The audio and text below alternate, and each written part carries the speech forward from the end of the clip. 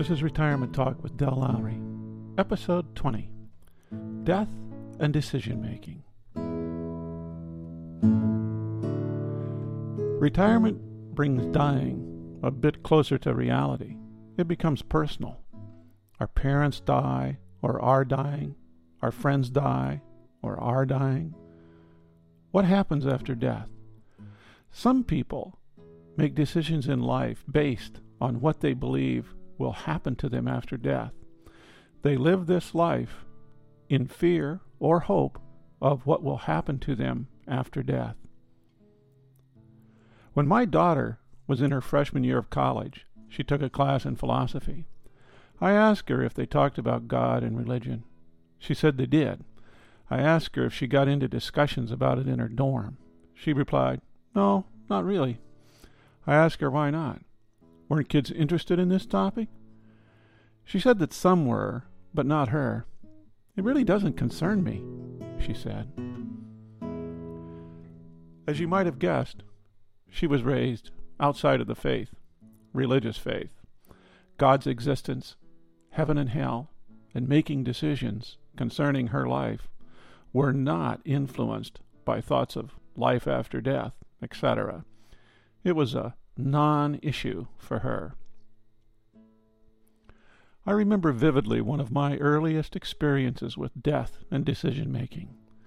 My rabbit died. Petey was a baby cotton-tailed rabbit. I had found Petey after mowing some long grass. I hate to think what might have happened to Petey's brothers and sisters. I fixed Petey a little pen.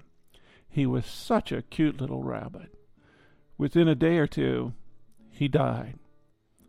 I took an empty peanut butter jar, cleaned it, made a bed of green grass for Petey to lie in, dug a hole in the ground under the plum tree, and buried him. I then made a small wooden cross out of lath, painted it white, inscribed Petey's name and date on it, and placed it at the head of the grave. I vividly recall going in the house after that very private ceremony. I asked my mother if Petey would be in heaven when I got there. She said, "No, heaven is just for people." I cried, howled, and claimed that it wasn't fair. I ran from the house.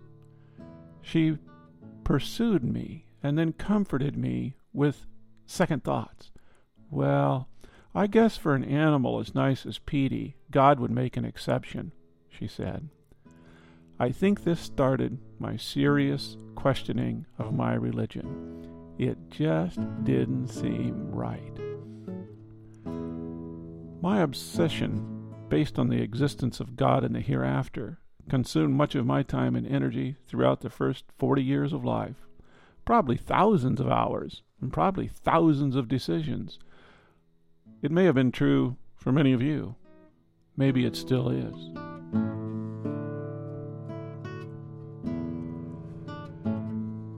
Years passed.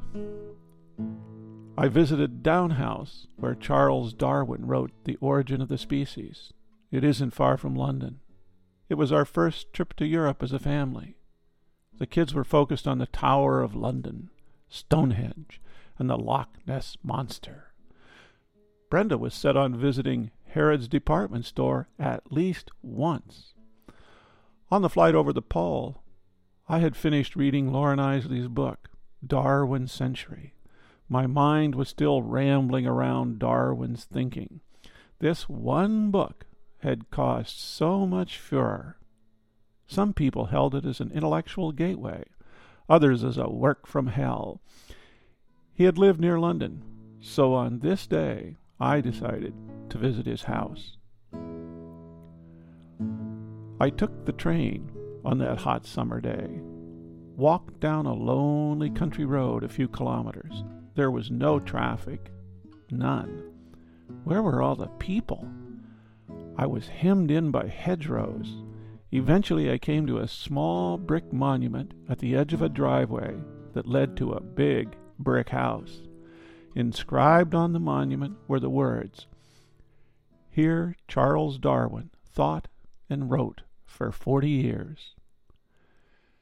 It was lunch hour. No one answered my knock. Then I saw the sign. It would be open again at 2:00. I waited the 45 minutes. Not one person appeared, not one car. Bird calls came from the hedge. My mind wandered concerning how such a maelstrom of thought could have emanated from this serene spot in the countryside. At 2:00, I knocked again, and a caretaker opened the door. He looked surprised. He had not heard a car.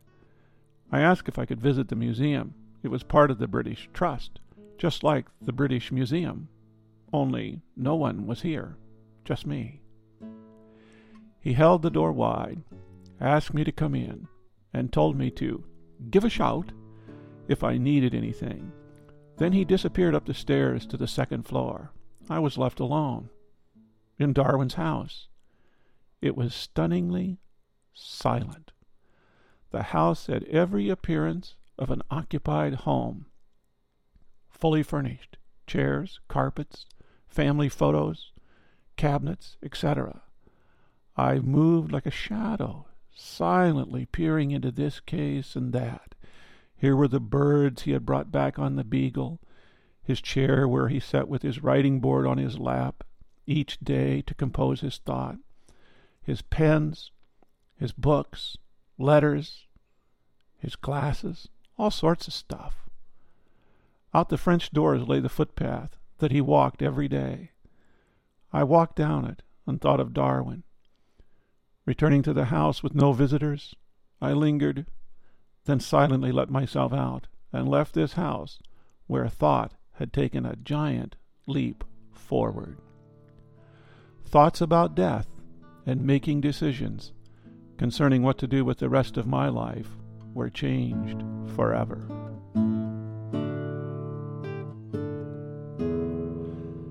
This is the first of a series treating the topic of death and decision-making. This is Retirement Talk. I'm Del Lowry.